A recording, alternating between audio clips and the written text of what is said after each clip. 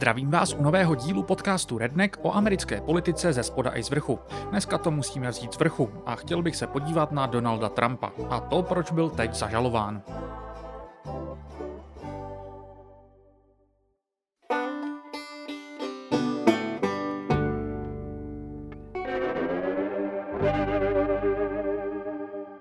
Nechtěl bych se tu dnes zasekávat na úplně banálním co, kdy, kde.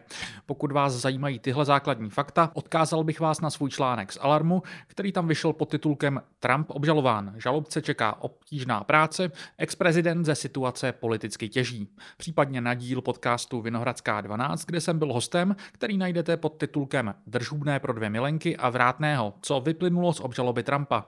Nebo ještě události komentáře České televize z 4. dubna, kde jsem byl taktéž. Samozřejmě se ale o kontextu žaloby nemůžeme úplně bavit bez těchto základních věcí a tudíž bych je alespoň v rychlosti rád zrekapituloval. Na začátku dubna oznámila manhattanská prokuratura pod vedením žalobce Elvina Bragga, že žaluje bývalého prezidenta Donalda Trumpa. Následovalo tak poté, co Trump především na své vlastní síti Truth Social několik týdnů varoval, že bude brzo zatčen právě skrze žalobu zmíněného Bragga. Oproti Trumpem slibovanému dramatu vše probíhalo poměrně v klidu. Žalobce Bragg oznámil úmysl žalovat, o několik dní později se Trump dostavil k newyorskému soudu, kde mu byla sdělena přesná podoba žaloby. Podrobněji se k tomu ještě dostaneme, ale v jádru žaloby leží platby mezi lety 2015 a 2017, které měl vyplácet Trumpův tehdejší právní zástupce Michael Cohen a také Trumpova prezidentská kampaň v zájmu utajení pro Trumpa nepříznivých osobních informací. Především pak šlo o tvrzení pornoherečky Stormy Daniels, která tvrdí, že měla v roce 2006 s Trumpem poměr. Vše proběhlo ve světle prezidentských voleb roku 2016 a v té době viditelnější kauzy s videonahrávkou Access Hollywood, kde Trump pronáší neslavnou větu Grab them by the pussy. I gotta use some Tic Tacs just in case I start kissing her. You know, I'm automatically attracted to beautiful. I just start kissing them. It's like a magnet. You just like, I don't even wait. And when you're a star, they let you do it. You can do anything. Whatever you want. Grab them by the pussy. I can do anything. Samotné platby, či jak trefně označil moderátor Vinohradské 12 ve zmíněném díle držhubné, není v New Yorku nelegální. Problém je v tom, jak byly tyto platby provedeny. Žaloba jednak tvrdí, že byly špatně zaúčtovány, což by samo o sobě nepředstavoval až takový problém. Byť porušení zákona by to bylo i tak. Jednak ale tvrdí, že byly zaúčtovány špatně v zájmu krytí dalšího zločinu, kterým je de facto podvodné financování Trumpovy kampaně. Zmíněné držhubné totiž podle žalobce mělo být klasifikováno jako v podstatě příspěvek na Trumpovu kampaň. Trump na žalobu a dostavení se k soudu následně zareagoval proslovem zpátky na Floridě ve svém sídle v Mar-a-Lago. Nicméně na detailech žaloby se až zas tak netočil. V poměrně krátkém proslovu víceméně shrnul všechny možné vnímané křivdy a to, jak se ho neustále demokraté snaží umlčet. Thank you very much, everybody, and we have to save our country. God bless you all. God bless you all. And I never thought anything like this could happen in America. Never thought it could happen. The only crime that I have committed is to fearlessly defend our nation from those who seek to destroy it. From the beginning, the Democrats spied on my campaign. Remember that? They attacked me with an onslaught of fraudulent investigations. Donald Trump poměr se Stormy Daniels popírá. O to tu až tak ale nejde a zmíněné platby proběhly. To jsou nejzákladnější fakta. Teď se můžeme začít bavit o podrobnostech.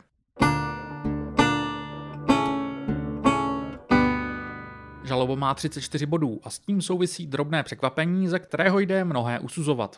Žaloba se totiž netýká jenom zmíněných plateb pro Stormy Daniels, respektive následného proplácení Michaelovi Cohenovi. Jsou tu ještě 2 další osoby. Jednak je tu modelka Karen McDougal, která taktéž tvrdí, že měla s Trumpem poměr. Té mělo být vyplaceno $150,000 oproti 130,000 pro Stormy Daniels. Tento případ je ještě o něco komplikovanější, jelikož zmíněnou částku měl McDougal vyplatit bulvární týdeník National Enquirer. Redakce jí měla zaplatit za práva na její příběh, který ale nikdy nevydala, což je praxe přes přezdívaná Catch and Kill, tedy koupení práv za účelem potlačení publikace. Podle předloňského rozhodnutí Federální obchodní komise tímto krokem ve prospěch Trumpovy prezidentské kampaně za účelem potlačení potenciálního skandálu porušil National Enquirer zákony financování kampaní. Aby toho nebylo málo, je tu ještě třetí člověk, vrátný z Trump Tower, kterému mělo být vyplaceno $30,000 poté, co v roce 2015 tvrdil, že může dokázat, že Trump splodil nemanželské dítě. I toto catch and kill proběhlo právě skrz redakci National Enquirer. Všechna zmíněná nařčení ohledně nemanželských poměrů Trump popírá. Nestudoval jsem to detailně, ale právě případ nemanželského dítěte, vytažený zmíněným vrátným, vypadá, pokud vím, eufemisticky řečeno, velmi vachrlatě. Ale jak už jsem zmiňoval u Stormy Daniels, o pravdivost těchto nařčení v žalobě vlastně vůbec nejde. Jde o vykazování plateb, které měly zamezit tomu, aby na Trumpa během vrcholící prezidentské kampaně vyplavaly další skandály, které by pošramotily jeho pověst a volební šance. Pro žalobu je tedy důležité dokázat, že tyto platby byly řízeny Trumpem, který se všeho dopustil s plným vědomím nelegální činnosti. Je velmi pravděpodobné, že se spor u soudu bude točit také na tom, jestli Trump skutečně jednal z pohnutek strachu o svou politickou kampaň a nikoliv ze snahy vyhnout se zostuzení například před svou rodinou, na čemž samozřejmě závisí to, jak by zmíněné držhubné mělo být klasifikováno. Pokud to není úplně zřejmé, chtěl bych zdůraznit, že tohle je pro žalobu velmi ošemetné, jelikož dokazování takovéhoto úmyslu samozřejmě není u soudu úplně nejsnažší. Nicméně i proto je podstatnou změnou oproti očekávané žalobě, v médiích se před zveřejněním spekulovalo takřka výhradně o platbách pro Stormy Daniels, že jsou tu i další dva případy, které mohou ilustrovat, že ze strany Trumpa šlo o opakovaný vzorec chování a teoreticky mohou usnadnit dokazování Trumpova plného vědomí o překračování zákona a záměry Trumpova počínání.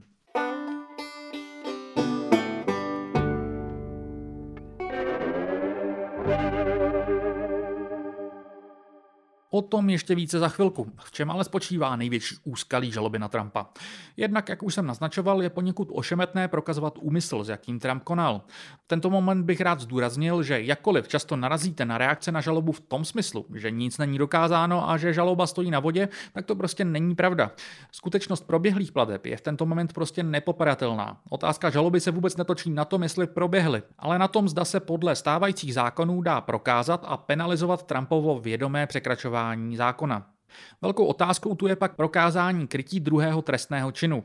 Jak už jsem zmiňoval, samotné špatné vykázání plateb v účetnictví by sice překračovalo zákon, ale byl by to v očích newyorských zákonů relativně bezvýznamný přečin.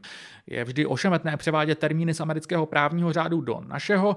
Jednou překážkou je jazyk, druhou také prostě fakt, že naše právní řády fungují na jiných principech. Velmi zjednodušeně, ale jde říct, že bez krytí další trestné činnosti by tato misklasifikace byla pouhým přestupkem. V momentě, kdyby tím byl kryt jiný přečin, by už šlo o trestný čin. Tím druhým trestným činem tu má být právě porušení zákonů regulující financování kampaní. A to samo je ošemetné z několika dalších důvodů. Jednak proto, že Trump za tento související přečin nebyl souzen. Nebudu se tvářit, že na to mám nějaký fundovaný názor, ale podle řady amerických právních expertů by tohle mohlo představovat procedurální problém. Najdete ale i takové experty, kteří to považují za marginalitu, která proces neovlivní. Podobně nejasné je to s tím, jaké zákony vlastně byly porušeny, protože proces sice probíhá v rámci newyorského státního právního systému, ale zmíněná Trumpova kampaň byla federální. Opět je naprosto nad mojí expertízu posoudit, jak moc velký vliv to mít může. Faktem je, že dotyčné newyorské zákony výslovně nespecifikují, že by krytý trestný čin musel spadat právě pod newyorské zákony. Je ale klidně možné, že se na takových niancích bude chvílemi Trumpova obhajoba točit. Pak je tu především osoba Michaela Cohena, tedy Trumpova právního zástupce, který byl mimo jiné v souvislosti s těmito přečiny souzen před několika lety, nakonec přiznal vinu, odsadil si rok ve federálním a 2 roky v domácím vězení a teď rozhodně nepatří mezi Trumpovy spojence. Mimo jiné kvůli tomu, že ale Cohen zjevně lhal například ve své výpovědi před kongresem, se logicky Trumpova obhajoba bude pokoušet vykreslit ex-prezidentova bývalého právního zástupce jako nedůvěryhodného svědka a nelze se jim příliš divit. Je zjevné, že Cohen bude pro žalobu klíčovým svědkem, ale v tuto chvíli je těžké říct, co za potenciální jiné důkazní materiály má Alvin Bragg v rukou. Žaloba má například disponovat nahrávkou, kterou Cohen pořídil, na které Trump mluví o platbách pro Karen McDougal, což je přesně typ důkazu, který by mohl otázku důvěryhodnosti Cohena upozadit. Narazil jsem minimálně na 2 americké právníky, kteří v souvislosti s podobou žaloby upozorňovali na newyorské specifikum, takzvané Moliner Rule. V rámci newyorských zákonů je totiž sice nepřístupné jako důkazní materiály používat takové důkazy, které se týkají jiné než právě žalované trestné činnosti. Výjimku tvoří právě toto pravidlo. Cituji. Není neobvyklé, že v podobných případech, kde může být těžké dokázat úmysl, žalobce přibalí důkazy jiných případů podobného chování, řekla pro server Daily Beast bývalá newyorská prokurátorka Emily Bradford. Pokračuji v citaci. Žalobci nemohou prezentovat důkazy nežalované činnosti, aby dokázali, že obžalovaný může mít sklony páchat trestné činy toho druhu, ze kterého byl obžalován. Nicméně důkazy o podobném chování mohou být přípustné pro jiné účely, jako například doložení úmyslu, dodává Bradford. Stejně tak po zveřejnění žaloby na tuto možnost upozorňoval právník Michael Ster Hopkins. Kromě samotného zahrnutí bodů žaloby týkajících se Karen McDougal a vrátného, může i právě toto newyorské pravidlo rozšířit možnosti žaloby. Co se důsledků týče, bezprostředně znamená oznámení žaloby paradoxně politické posílení pro Trumpa. Uplynulý čtvrtrok se v republikánské politice nese ve znamení toho, že se postupně ozývají Trumpovi potenciální primárkoví vyzývatelé, co se týče prezidentských voleb příštího roku.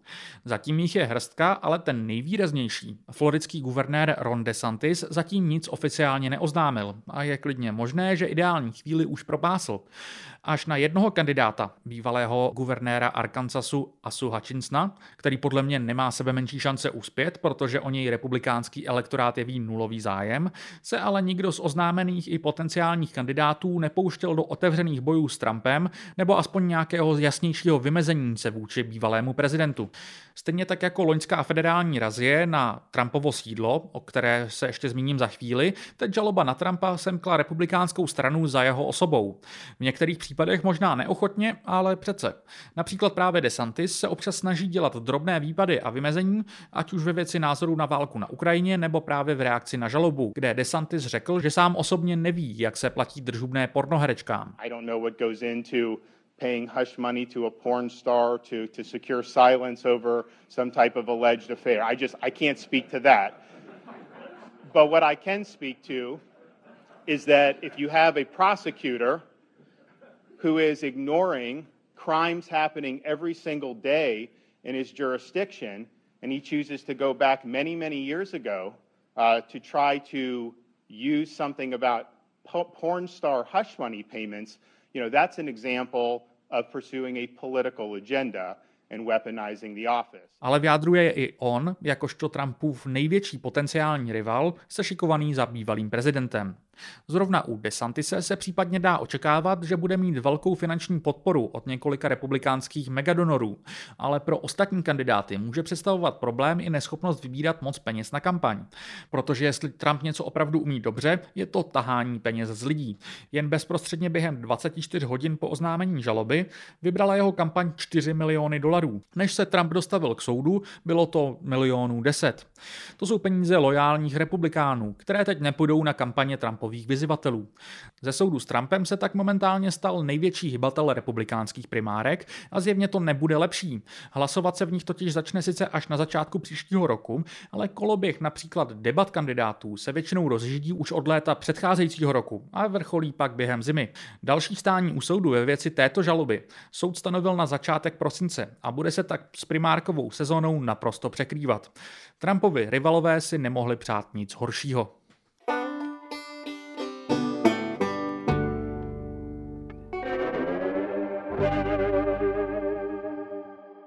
Než se dostanu k závěru, chtěl bych ještě velmi v rychlosti zmínit další vyšetřování, které se momentálně Trumpovi vznášejí nad hlavou.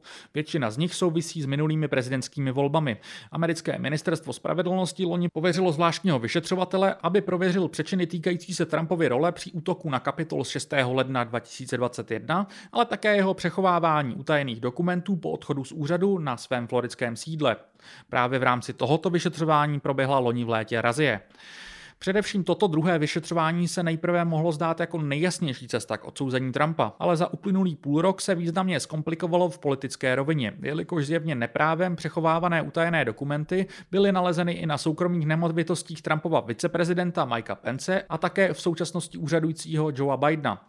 Jestli vám vrtá hlavou, jak může současný prezident neprávem uchovávat tajné dokumenty, když zrovna úřaduje, vězte, že šlo o dokumenty z doby, kdy byl Biden viceprezidentem a přechovával je tedy mimo jiné i v momentě, kdy žádný úřad nezastával. Případy Pence, Trumpa i Bidena se od sebe navzájem výrazně liší, ale o tom podrobněji třeba někdy jindy. Georgijská prokurátorka Fani Willis vyšetřuje Trumpovy tlaky na georgijské politiky bezprostředně po volbách roku 2020 ve snaze zvrátit zdejší nepříznivý výsledek. Newyorský vrchní prokurátor zase vyšetřuje pro účely potenciální civilní žaloby Trumpovu organizaci z možného lhaní ohledně svých aktiv pro pojistné účely a věřitelům. Žádné z těchto vyšetřování momentálně nedospělo do stádia žaloby a je klidně možné, že některé z nich tam ani vůbec nedospějí. Stejně tak je ale možné, že v momentě, kdy se budou republikánské primárky rozžídět naplno, nebude Trump čelit žalobě jedné, ale hned několika. Jakkoliv jsem zmiňoval, že momentálně žaloba Trumpa politicky posílila, nemusí to tak být věčně. Jedna věc je rozdíl v tom, jak kauzu vnímají republikáni a jejich voliči.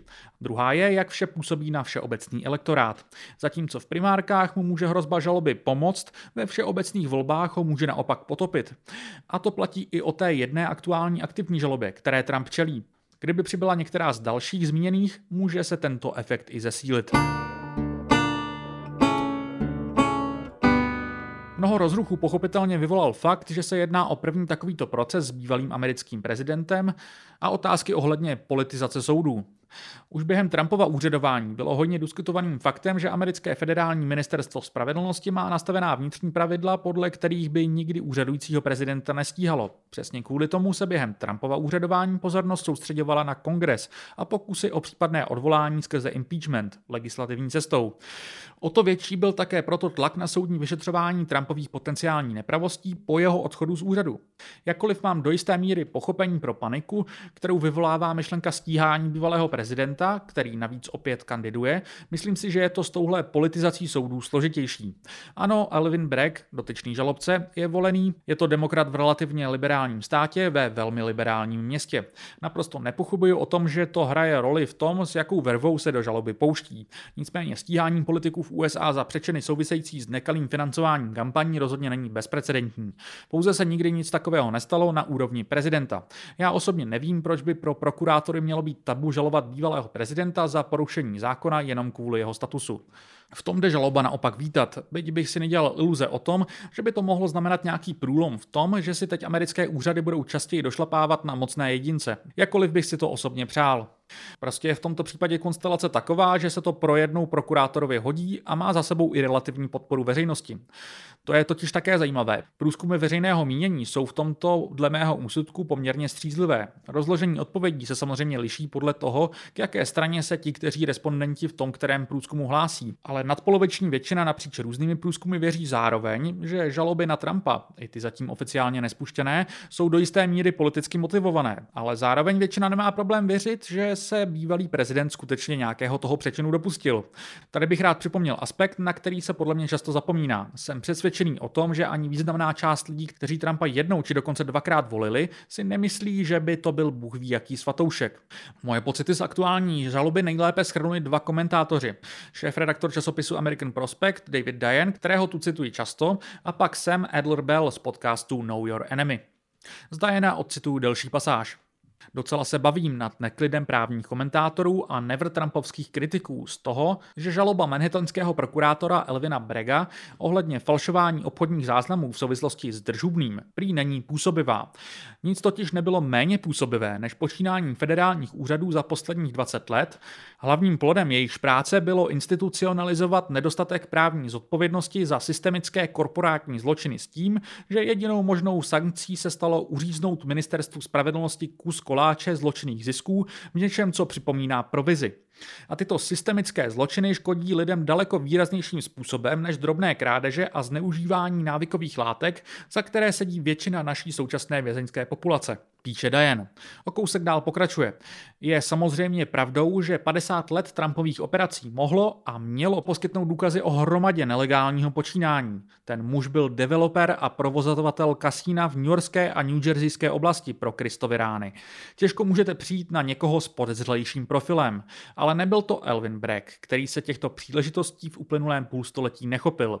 Tu čest si musí připsat úřady kontrolující korporátní zločiny, které jsou tak krotké, slabé, nekonečně podlézající viníkům a které víc zajímá simulakrum trestní zodpovědnosti. Jmenovitě něco, co můžete dát do tiskové zprávy a zahlásit na tiskové konferenci, než skutečná spravedlnost, dodává Diane.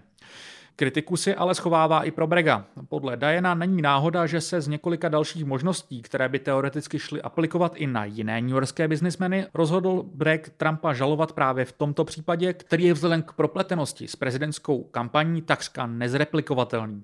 Ještě o něco cyničtěji a stručněji okomentoval případ Adler Bell a s jeho citátem se pro dnešek rozloučím. Jedna nekontroverzní věc, co můžete říct o Trumpovi, je, že ten chlap je pěkný hajzl, který provedl spoustu krutých, nepříjemných věcí s předpokladem, že jeho bohatství a sláva ho ochrání před možnými následky. A to se také klidně mohlo stát, kdyby se nestal prezidentem.